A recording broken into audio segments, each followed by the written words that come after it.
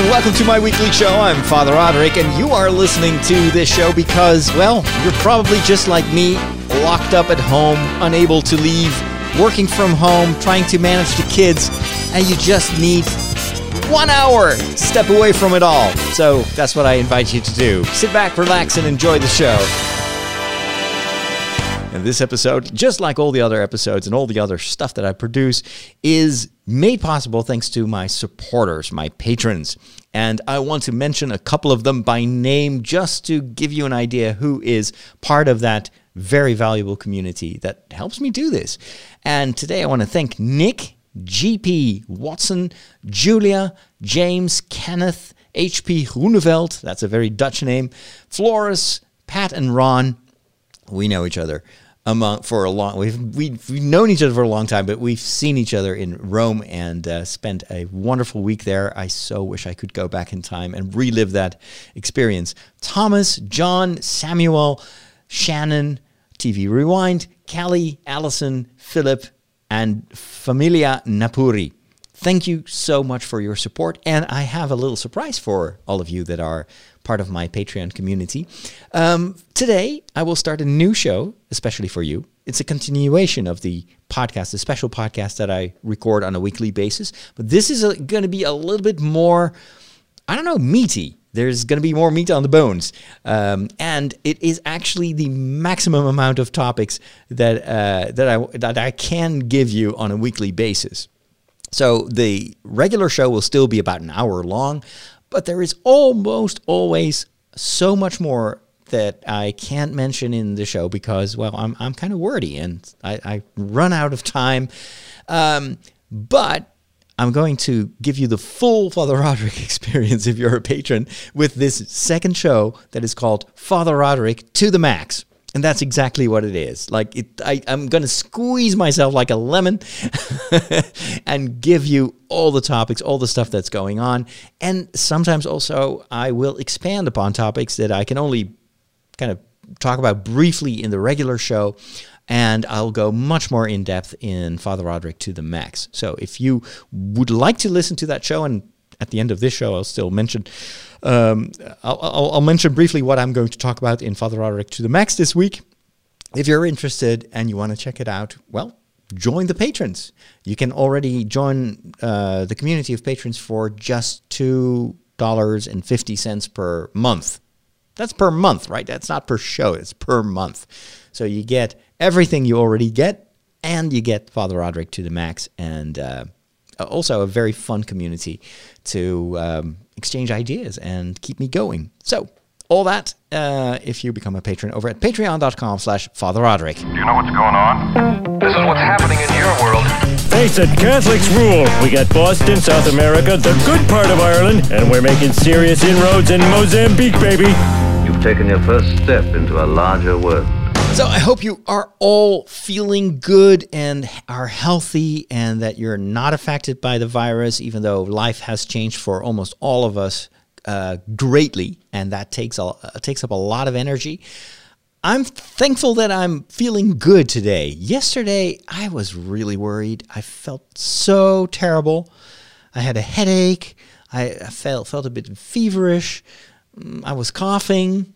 Not the stuff you want to experience in these times of corona because they match the symptoms of, someone who's been infected with the virus. And that's always a possibility, even though I stay at home as much as I can. Every once in a while, I do have to leave the house. I have to go to the supermarket.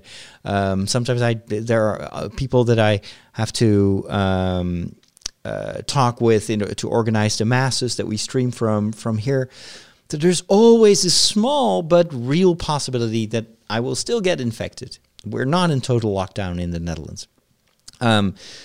So I was a little bit nervous, even though I've had this coughing for about 2 or 3 weeks now. So, and nothing has changed. I've never had a fever. Even yesterday, I didn't really have a fever, even though I felt a bit tired and strange. And so I went to bed super early, slept in this morning, and I feel super fine right now. Now, of course, with the coronavirus, that can... It sometimes appears very quickly and people show very rapid decline. But I'm feeling much, much better than the previous few days. So, yeah, I don't think that there's something wrong. But it's probably something that we all have. Like, we're so worried because it's an invisible enemy. We hear all these stories.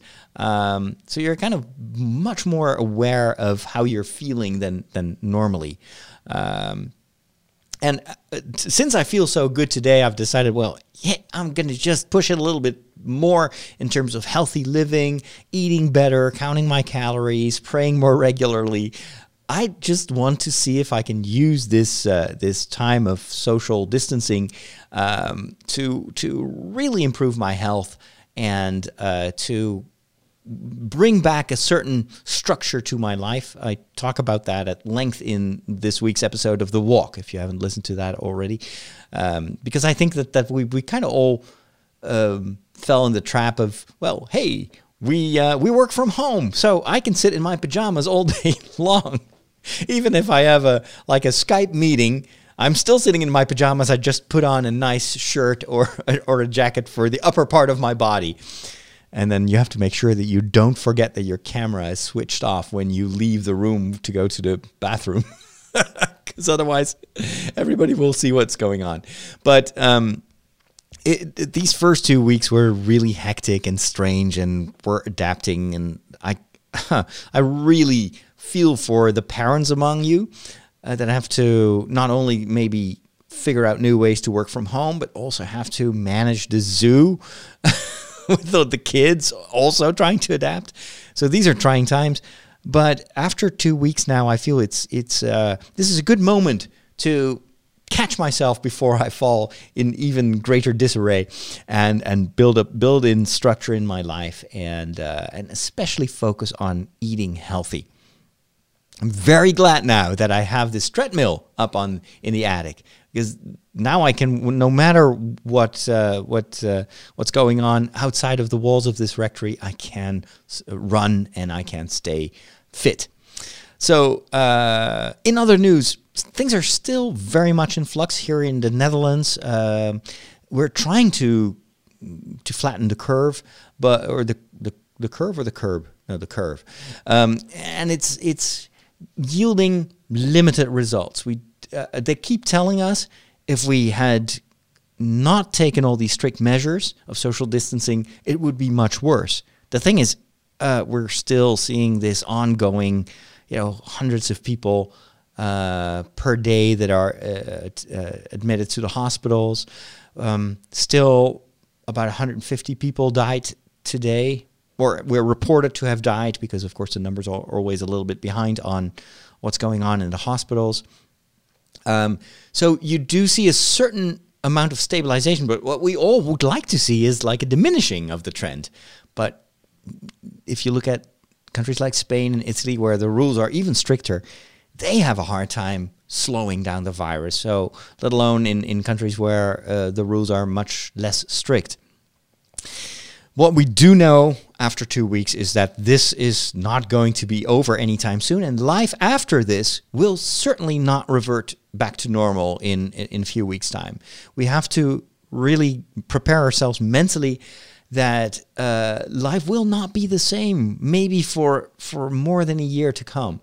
And the best thing is to just take it as we go. Don't try to panic too much about what your life will be months from now, but see if you can manage this week and next week. Do what you can. We all are going through the same situation, so it's no use thinking back, oh, I see that my green screen is getting some trouble because the sun starts to shine outside.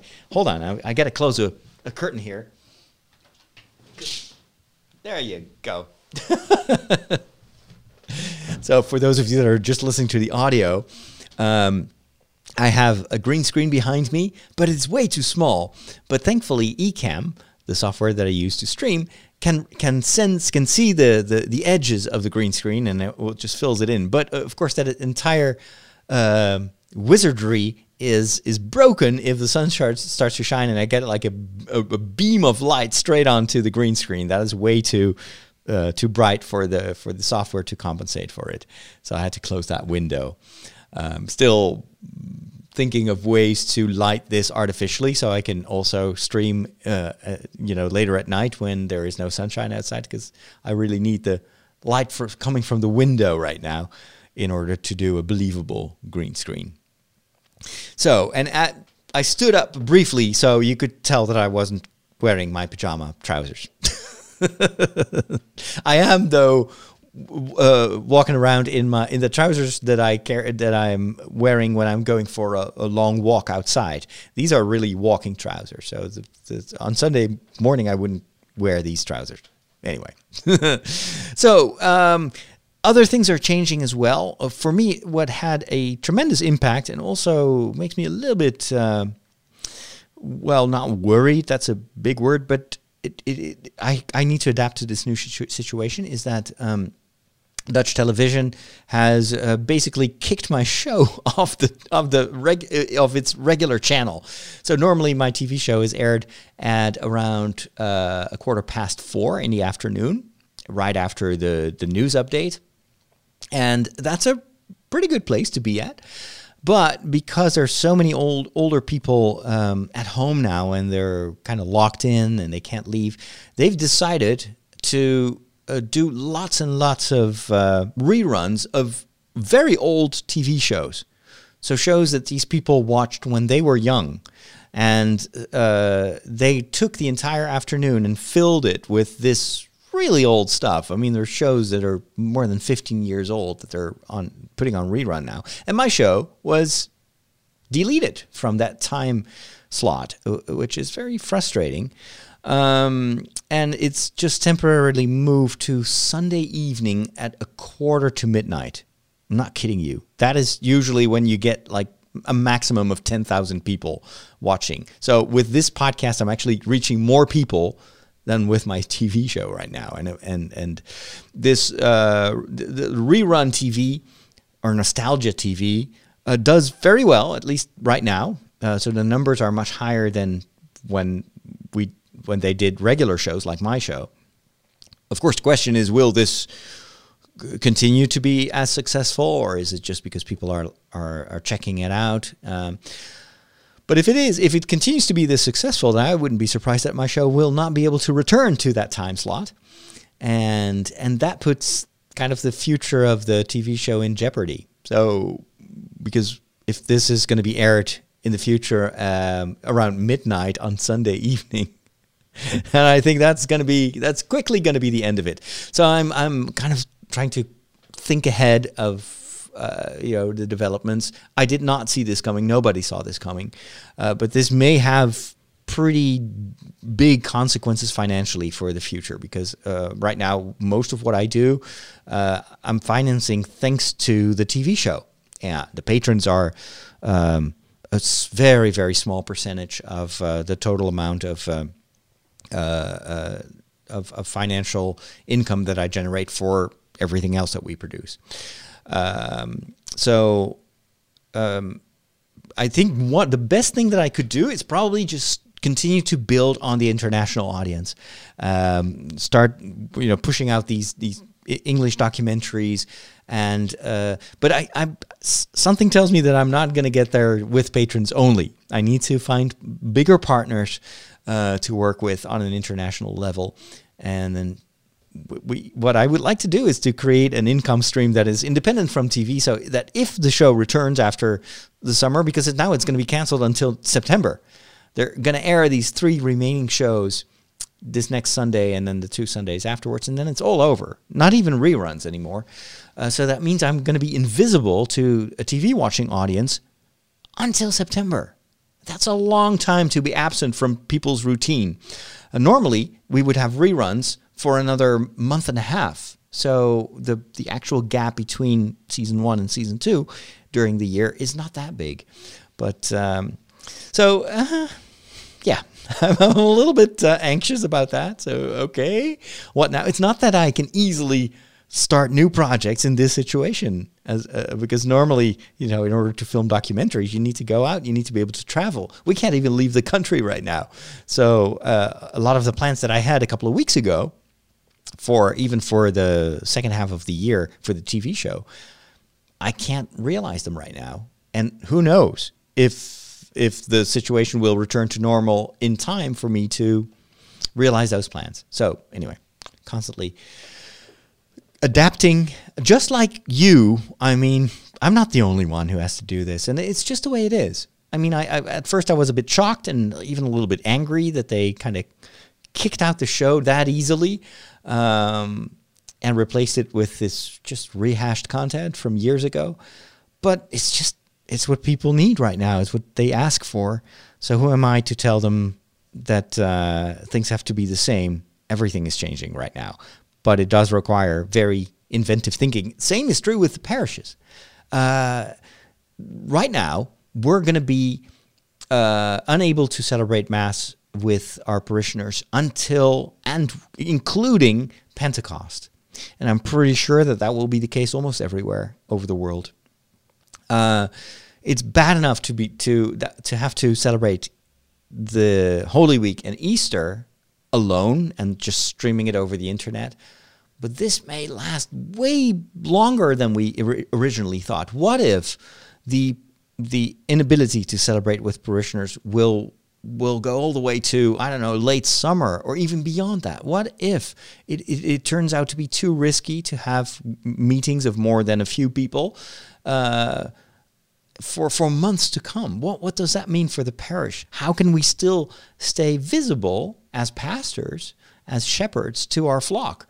I think it will require many changes and a lot of creativity. One of the things that I'm currently thinking of creativity is about the children and the families, because we can stream masses, but usually when, at least in most of our parish churches here, when there's a Mass, there are also children. So we have a moment where we talk with the children. They may have part of Mass that they go in a group with someone who will read the gospel to them in their own language, etc., and then they come back in the Eucharist and tell us what they've done and what they talked about. All that interaction with children is completely gone right now, and it's something you can't really do when you're streaming Mass live. So I'm thinking, well, I want to create something for kids that they can watch with their parents every weekend, and that will continue faith formation.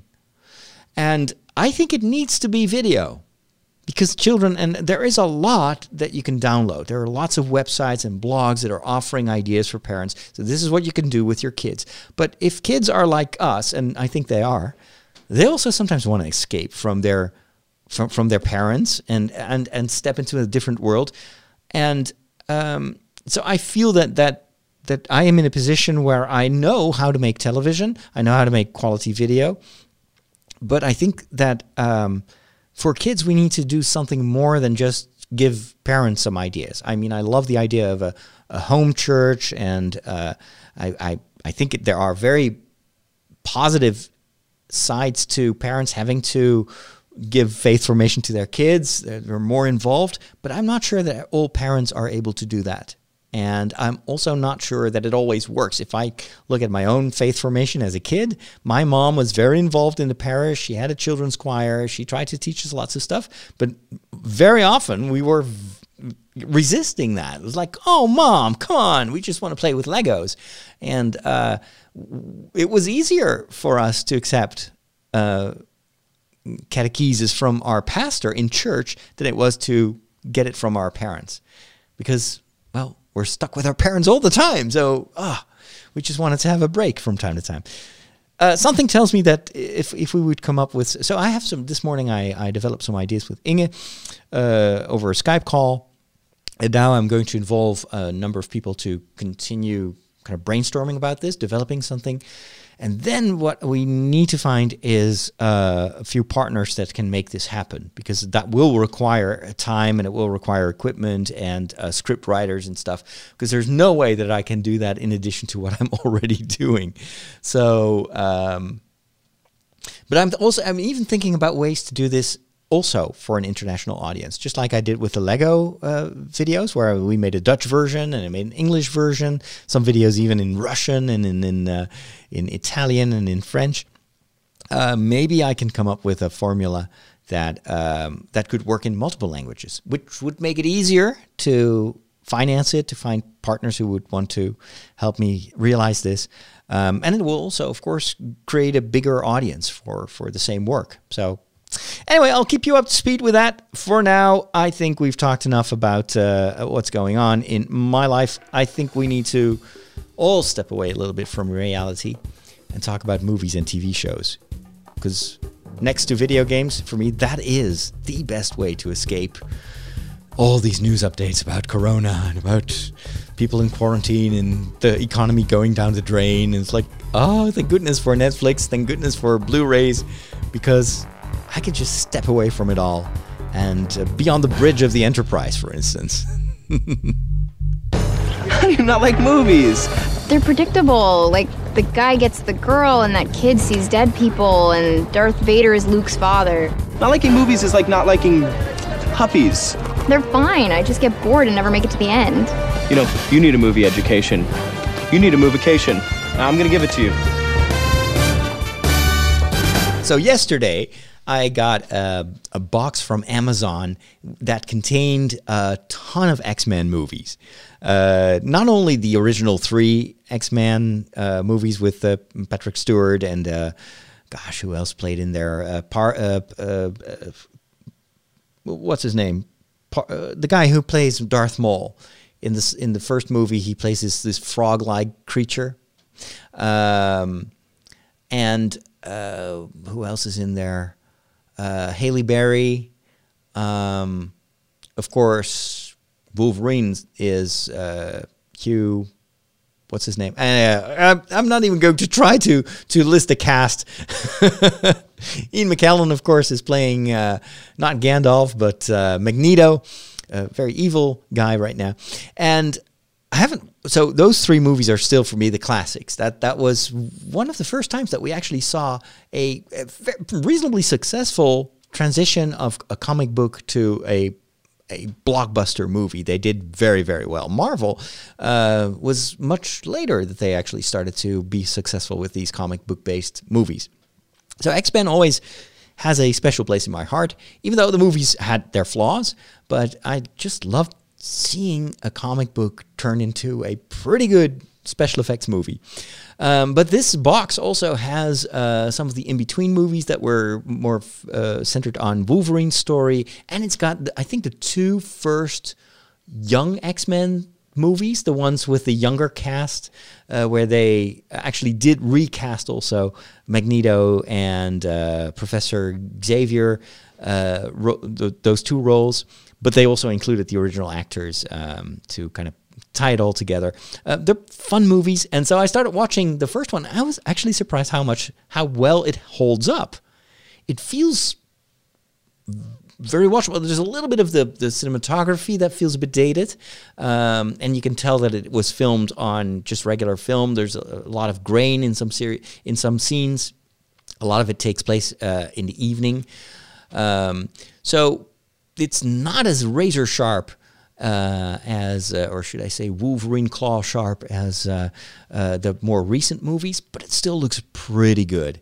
So I'm going to work my way through the X-Men series, and then I'm going to use that as a new kind of reacquaintance with the X-Men universe. And I have a few comic books on Marvel Unlimited lined up to read after this. There are some very cool comic book series with the X-Men that I want to read, but I first want to kind of plunge myself into the X-Men world again. Ray Parks, that was the name. Thank you, Alex, in the chat. Ray Parks. Still hope to see him back in action in a Star Wars series, maybe in the future on Disney Plus. I don't know. I was a little bit surprised and also saddened to hear that the rumor that was making the rounds over a remake, or not a remake, but a sequel to the Han Solo movie, so Solo 2 for Disney Plus, that was actually not going to happen, or at least it's not in development right now. And I was so hoping for that. I think Disney Plus is the perfect platform for a release like that. They could make it maybe lower budget than if they would have a theatrical release, and I think a lot of people would like to see what happens next. That story was unfinished, and especially with the appearance of Darth Maul at the end, whoa, that needs a resolution. We want to see more of Darth Maul. But, oh well, maybe it's a little bit too early for that sort of stuff. There is a lot in development on Disney Plus right now.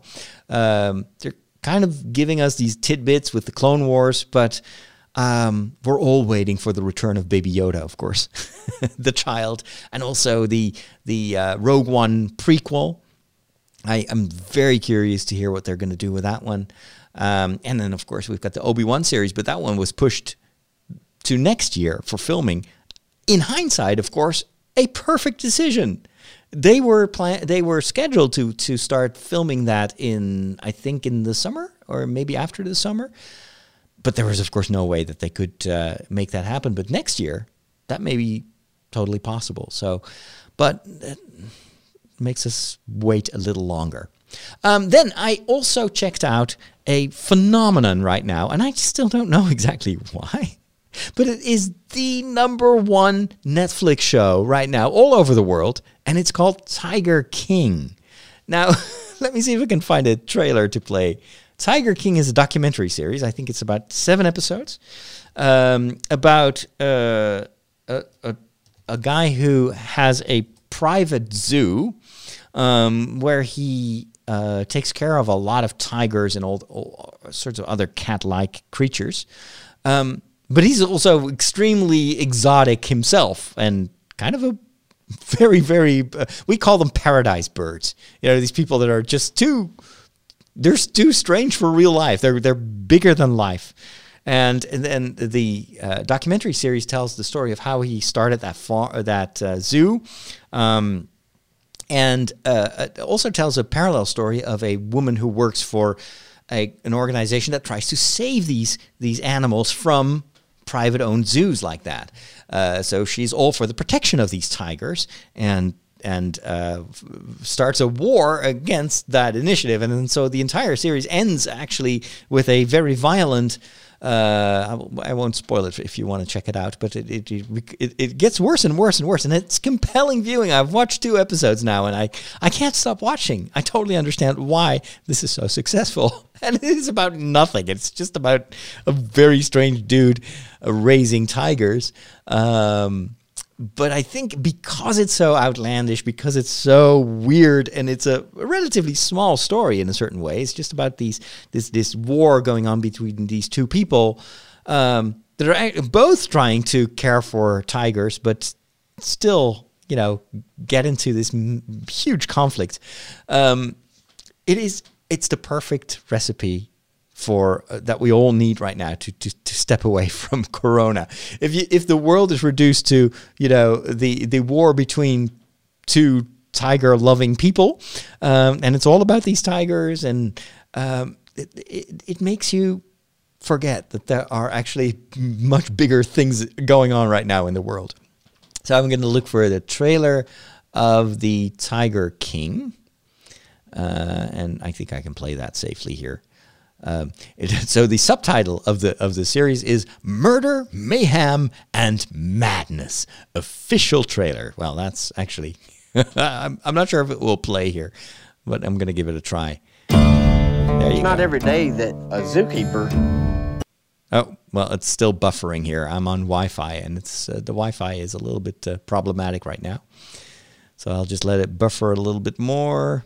Put it on maybe on lower resolution. I think that actually today, the YouTube is deliberately lowering the overall quality of YouTube, at least here in Europe, and I think Disney is going to follow suit. I haven't heard of Netflix because everybody is working from home, so we all need to use the same Wi-Fi, and this may be also one of the reasons that YouTube is buffering a little bit. Let's see if I can play at least 1 minute of this. Went to prison for murder for hire. Oh, let me just rewind that because I think he says something important.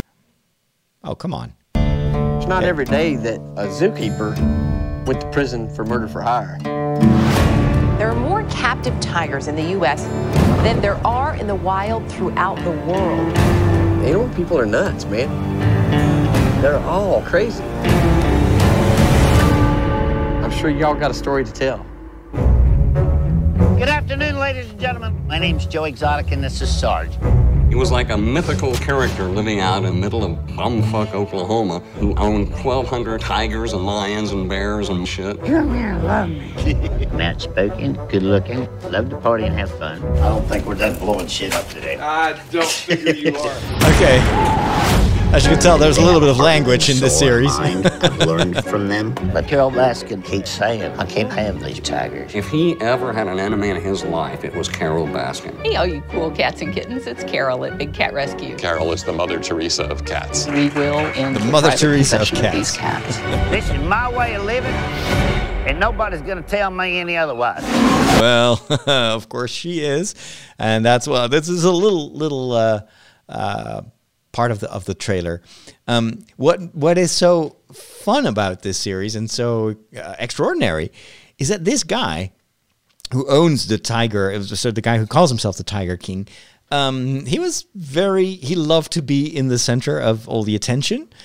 And so he has been filming everything he did. Like every day he would record hours and hours and hours of footage. And this documentary is in a way also a reconstruction of what happened. And so they've been able to use all that archived footage that he had for this documentary. Otherwise, it would be very hard to make something like this. But you see what the story is telling. And I think the documentary makers did a terrific job kind of using all that material, which wasn't shot professionally, and to combine it with quality interviews and very good storytelling. The editing is out of this world good. And so I'm also watching this and learning at the same time. It's like, wow, so that's how you can use existing footage and tell a compelling story. This is really, really quality storytelling. As you may have gathered from the language in the trailer, not necessarily something for kids, but it's fun. It's fun. I can recommend it. So The Tiger King on Netflix. If you have any other suggestions for me to watch or to check out, if there's something that you are excited about and you would like me to check out, whether it's a movie or a TV show, if it's available here on Amazon Prime or on Netflix, I'll take a look at it and I may discuss it in a future episode of this show. So let me know on social. Catholics rock!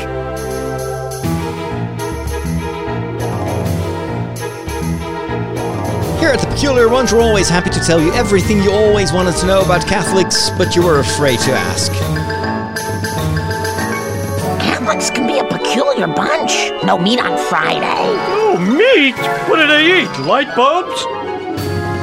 Well, I think it is maybe a good moment to talk a little bit about the big question that we all have. How do we keep God in our lives when our churches are closed? Man, you guys got more crazy rules than Blockbuster Video. Like many of you, I really value the fact that we have churches and that we have communal celebrations there, because not only is it for me an occasion to give and to preach and to spread the word with a capital W, but it's also for me a place where I can be nourished, where I can be inspired by the songs that the choir sing, by our common prayer. There is something that is supremely valuable, I think, in these real-life meetings that we have in church. And I value it so much more now that we can't have it anymore. Now that I have to celebrate Mass by myself in an almost empty church. Maybe from time to time I may have an acolyte or a cantor, someone who sings, but that's about it. The entire church is empty. And I've started to notice that it is, for me, it robs me also of inspiration myself. I was very happy last Sunday to have Father Mauricio over. So he celebrated Sunday Mass in Dutch. So I could listen to his homily. I was so glad. I was like, oh, finally I have someone who can inspire me.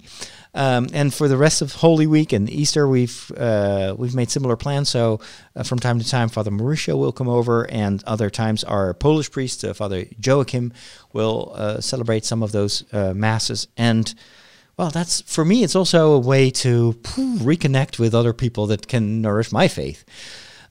But I think for my parishioners, and maybe also for you, it is quite a challenge to keep God in your life and to give him a place when you don't have that communal support anymore. So what are good ways to, because faith is a relationship, and social distancing is necessary right now in our society, but don't turn that into social distancing with God. God wants to be even closer to you, but it is a relationship, so you do need to take measures to make sure that he stays close and that you keep him in your life. And I just wanted to go over a few of the things that have helped me in the past to nourish that relationship. The first tip that I would have is create a space in your house. It can be in the living room, can be in your bedroom, or I don't know, maybe even in the hallway if you don't have that much space, but create a little house altar.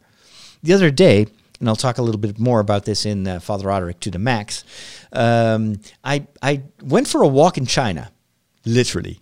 I used an app on my Oculus Quest that enables you to walk around in any part of the world, and it's based on Google Earth, and it was fantastic. So I just picked a random location, and it dropped me in the middle of a Chinese village that was clearly restored for tourists, and I walked around in this Chinese town that looks the same way it looked probably several centuries ago. And so I walked from one room to another, and you had these little streets with beautiful red lanterns and everything.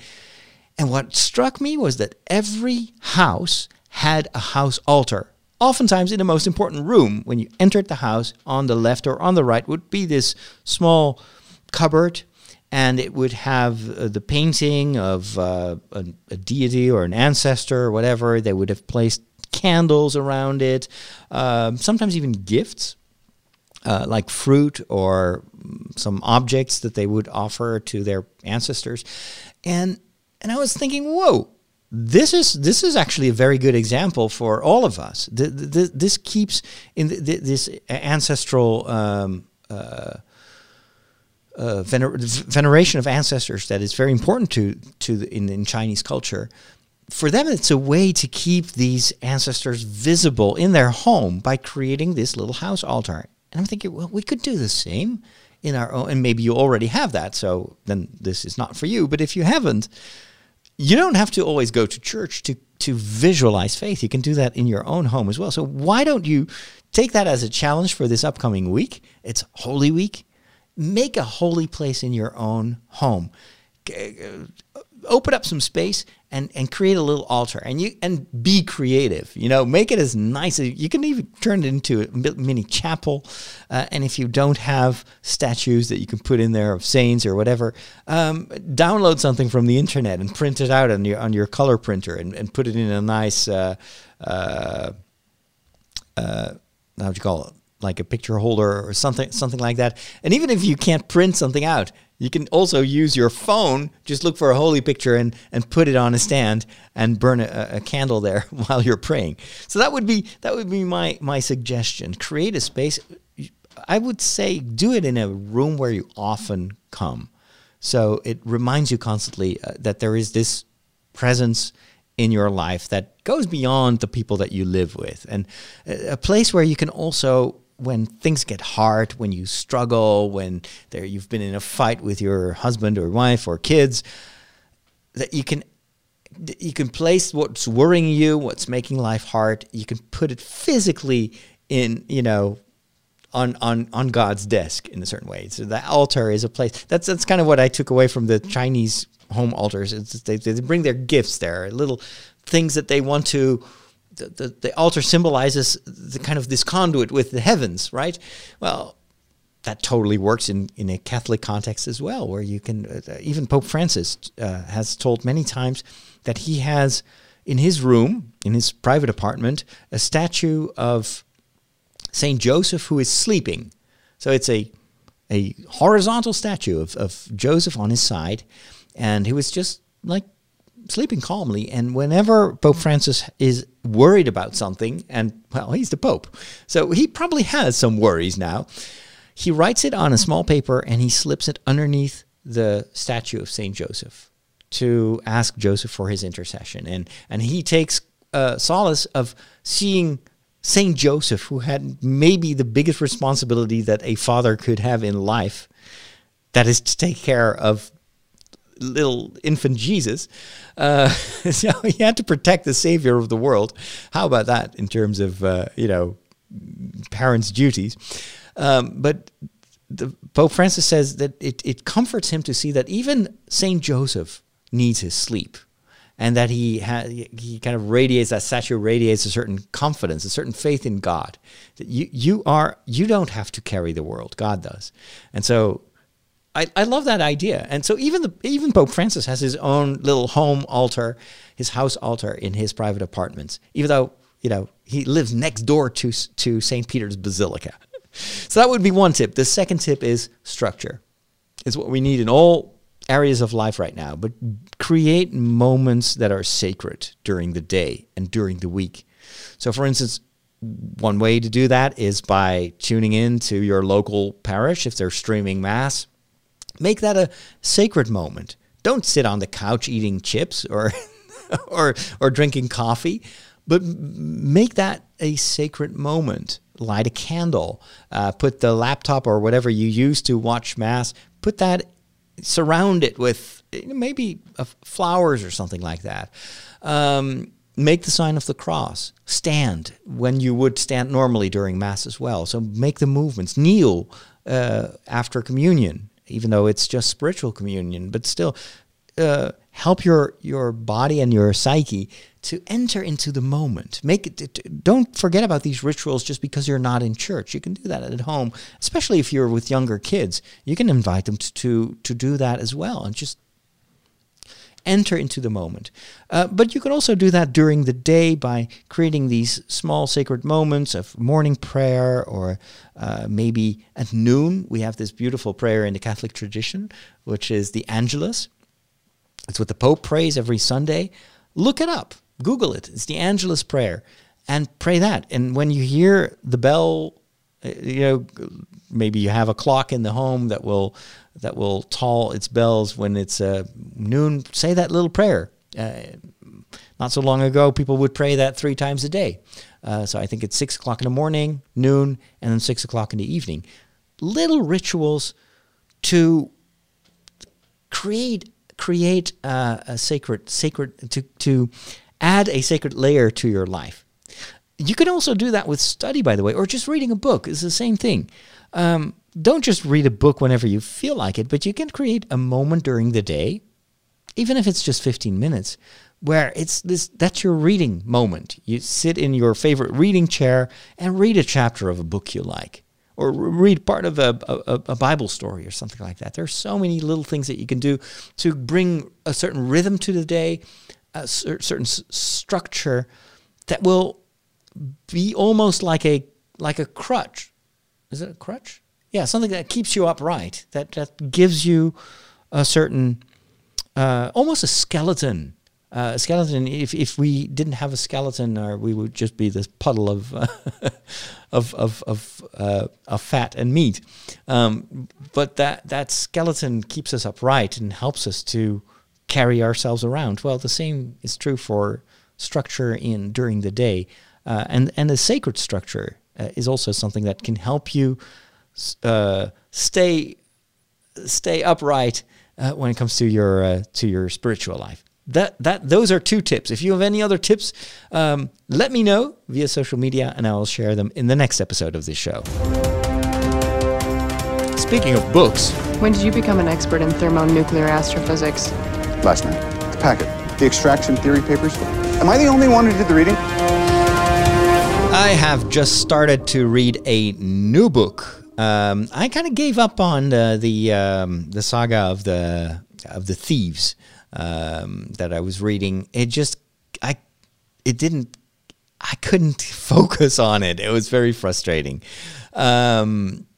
So instead, I switched to another book that I heard good things about. It was on sale in the Amazon Kindle store, and it's written by Michael J. Sullivan, and it's called Theft of Swords. It is part 1, I think, of a trilogy, if I'm not mistaken.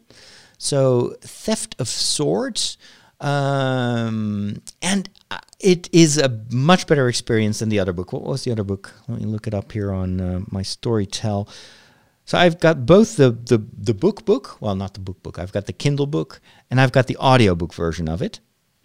And so I can switch depending on the time of day, and if I'm running on the treadmill upstairs, I listen to the audiobook. So yeah, I stopped reading The Lies of Locke Lamora by Scott Lynch because I don't know, I couldn't focus on it. It didn't grab me as much, and I started reading Theft of Swords, and right now I'm actually quite happy with it. It reads well. It's an easy read. It's got some engaging characters, likable.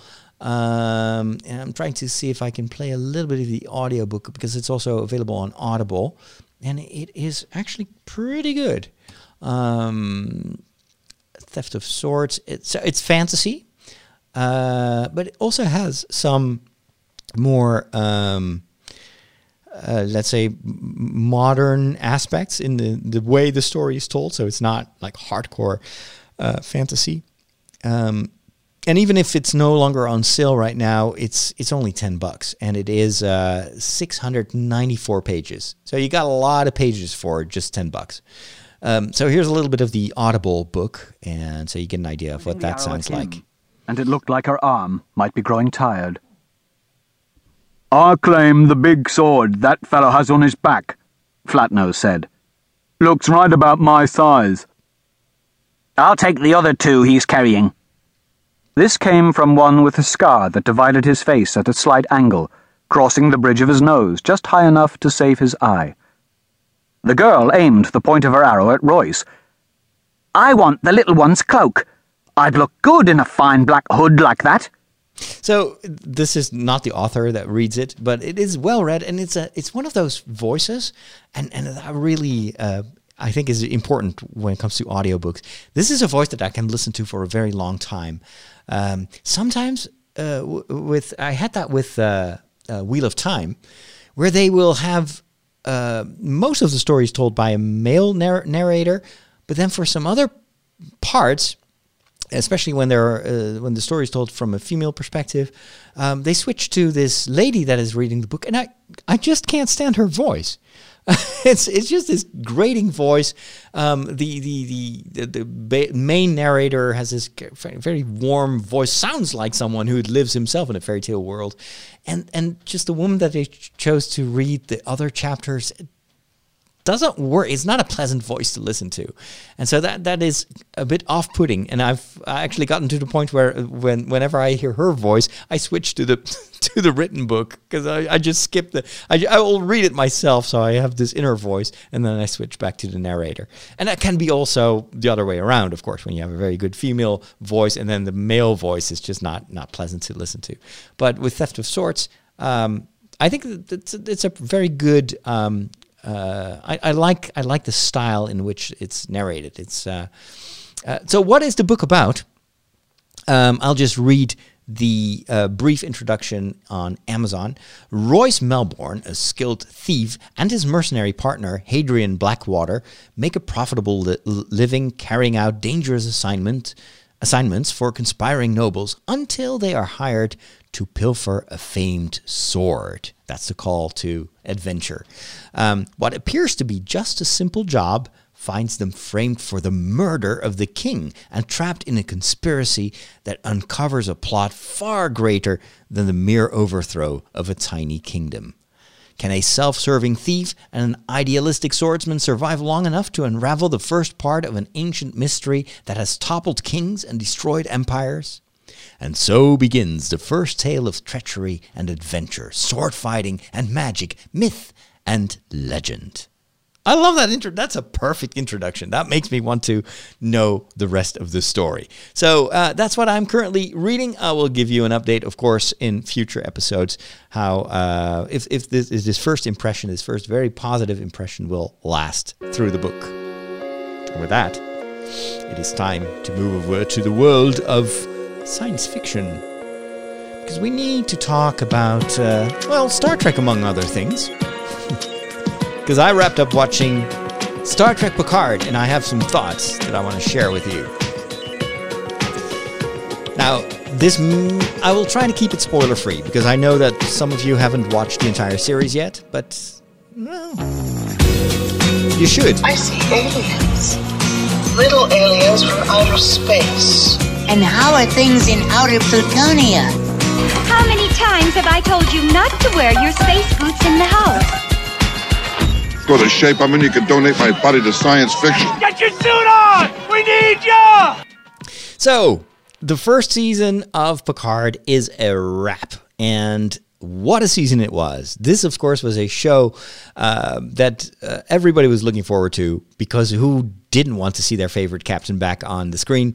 And the writing was very different from Discovery. I have to say that this is the kind of storytelling that I like a lot more than Discovery. I mean, Discovery is great, and it's a series that I love. I like. Love is maybe a bit too big, but I really like it. Sometimes in storytelling, a little bit too convoluted. What I appreciate of Discovery is the team. This is not one single person with having the lead, but this is a group of people, and you start to kind of like certain of the characters on the bridge. But there also has a weakness in that there are some characters in Discovery that I have disliked from the beginning, and not just because they're bad guys, but just because of, I don't know, the acting style and the writing.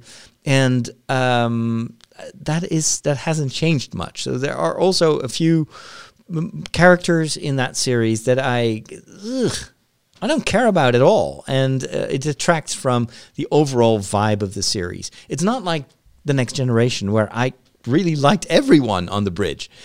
Even Voyager, in a certain way, I had more sympathy for the people on Voyager, even though that was also a flawed series, I think, in terms of character development.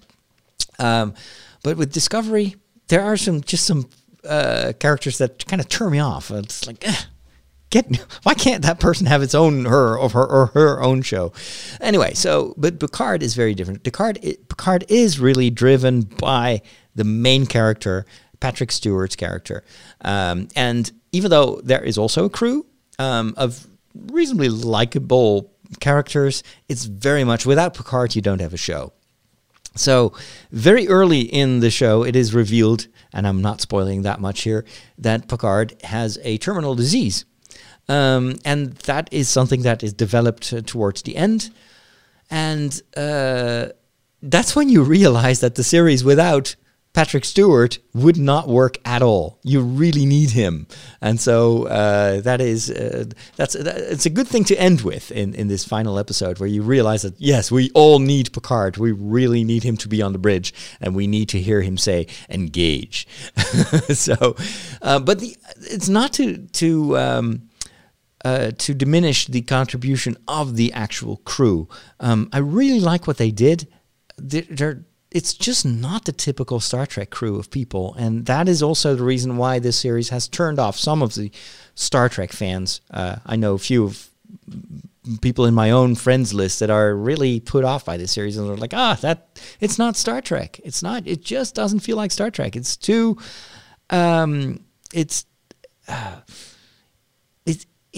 There are certain Star Trek tropes, even when it comes to the characters in Star Trek, and if you step away too far from it, then it stops being Star Trek. And I don't agree with that. I think the Star Trek universe and the overall mythology of Star Trek is strong enough to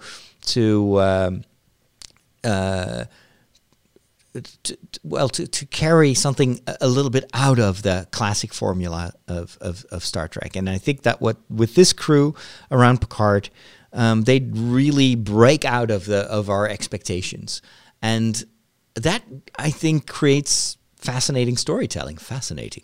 It makes you don't take things for granted in Picard.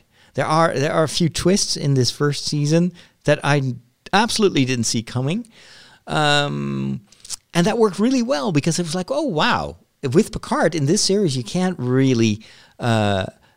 It's not what you expect, and so that it keeps you on the edge. What are they going to do in season 2? How are they going to surprise us? What I also like about the characters in Picard is they're all flawed. This is a pretty dark series at times. That's also one of the reasons that some people dislike it, because it's too dark. Star Trek is supposed to be about optimism, and in these times of the coronavirus, we need, an optimistic series about the future. But the reality of Starfleet and even Picard's personal situation is not all rose-colored. All the characters have made big mistakes in the past, and some do make mistakes and do very apprehensible things. In the course of this first season, but it makes them much more interesting. The series is I think I liked it a lot. I really liked it more than Discovery, and that's saying a lot because I liked Discovery. But Picard I love. I really love what they did with the series. I also love the individual performances. But there are still a few flaws.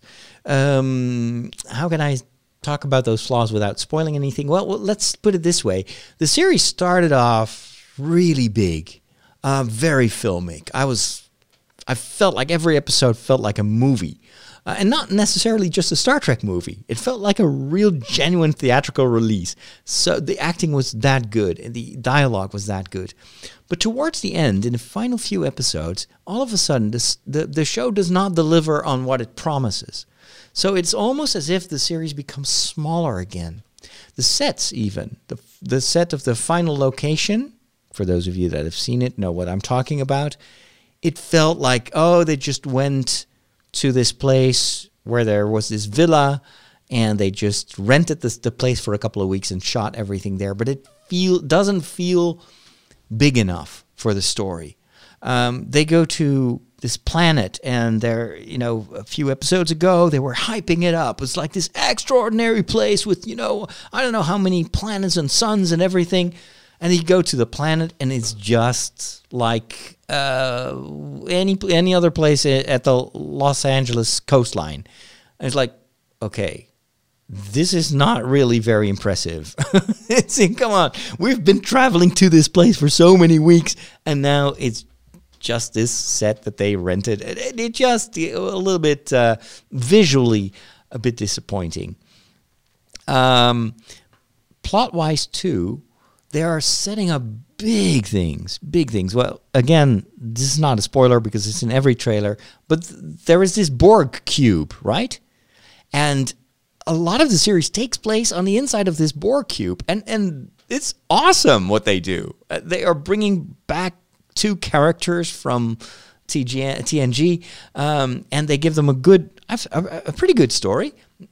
Could have been better, but then they're setting up this Borg cube as being so important, and maybe there is something going on with the Romulans and the Borg that has to do with this overall plot, and it's this mystery that is unraveling, and at the end, in the final episode, it turns out no, there's a Borg cube, but doesn't really play a role at all in the finale.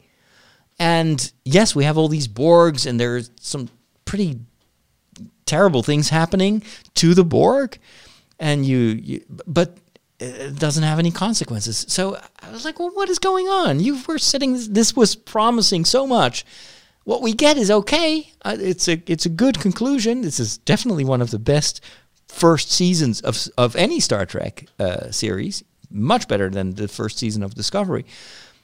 But you could have really paid off some of the stuff that you're setting up, and I don't really see how they're going to carry this on to the next season. So it's not that, we haven't given away everything. Like in The Mandalorian, there's definitely they're giving us hints that point to the second season. And even though we didn't get a payoff in the finale of season 1, you know that they will come back to this.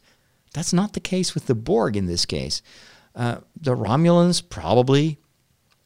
But I was a bit disappointed there. I was like, well, I liked the finale. I actually was really enthusiastic about it. But after giving it some more thought, I was like, wait a minute. There are things that it feels a bit rushed, even production-wise, the way it looks, but also the storytelling feels a bit rushed. So I wouldn't be surprised if that's actually one of the reasons of the way in which they finished this finale. Maybe they ran out of time. Maybe they ran out of budget, and so they had to go to a real location to shoot instead of building a green screen CGI enhanced set. I don't know. We'll probably learn more about how this first season came about. I think they're off on a good start. I'm definitely rooting for this new crew. There are some fantastic characters in that new crew, and together with Patrick Stewart, I think that it's going to be a big hit. We know that they will continue at least for 2 more seasons because that's already greenlit. So that is very cool. It does not help the finale to know that Picard will go on for 2 more seasons. That's all I'm going to say about it. But it is it's a little bit of extra knowledge that we have that doesn't help the dramatic storytelling in the final episode. Enough. We need to wrap things up because I'm already on the verge of spoiling too much. Let me know what you thought about Star Trek. And in the meantime, I will let you know what is going to be the contents of Father Roderick to the Max, this new show that I'm launching for my patrons over at patreon.com/Father Roderick. In Father Roderick to the Max this week, I will give my review of a very fun board game that I've recently discovered, and that is called Tang Garden. Tang, T-A-N-G Garden. This is a perfect time if we're all locked up in our houses to play some board games. So that may be a board game that you may want to check out with your friends or family.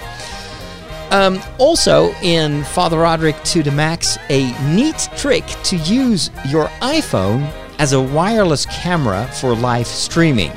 So I will tell you how to do that in this show. I also speak at length about my recent adventures in VR. Yesterday I had the most fun I've ever had with a VR headset while trying out this app to walk around in China, but I also have a few more apps that I've recently purchased and that absolutely blew my mind. That's how good it was as an experience. And I will give a review of a very cool Star Trek comic book series that I'm currently reading on Comixology. That and more in Father Roderick to the Max. If you want to check out, if you want to get access to that extra podcast, then make sure to join the community of patrons over at patreon.com/Father Roderick. How's that for a teaser? All right, I'll be back soon with more shows here on Trideo.com, Trideo.com. Stay subscribed, stay safe, stay healthy, and may God bless you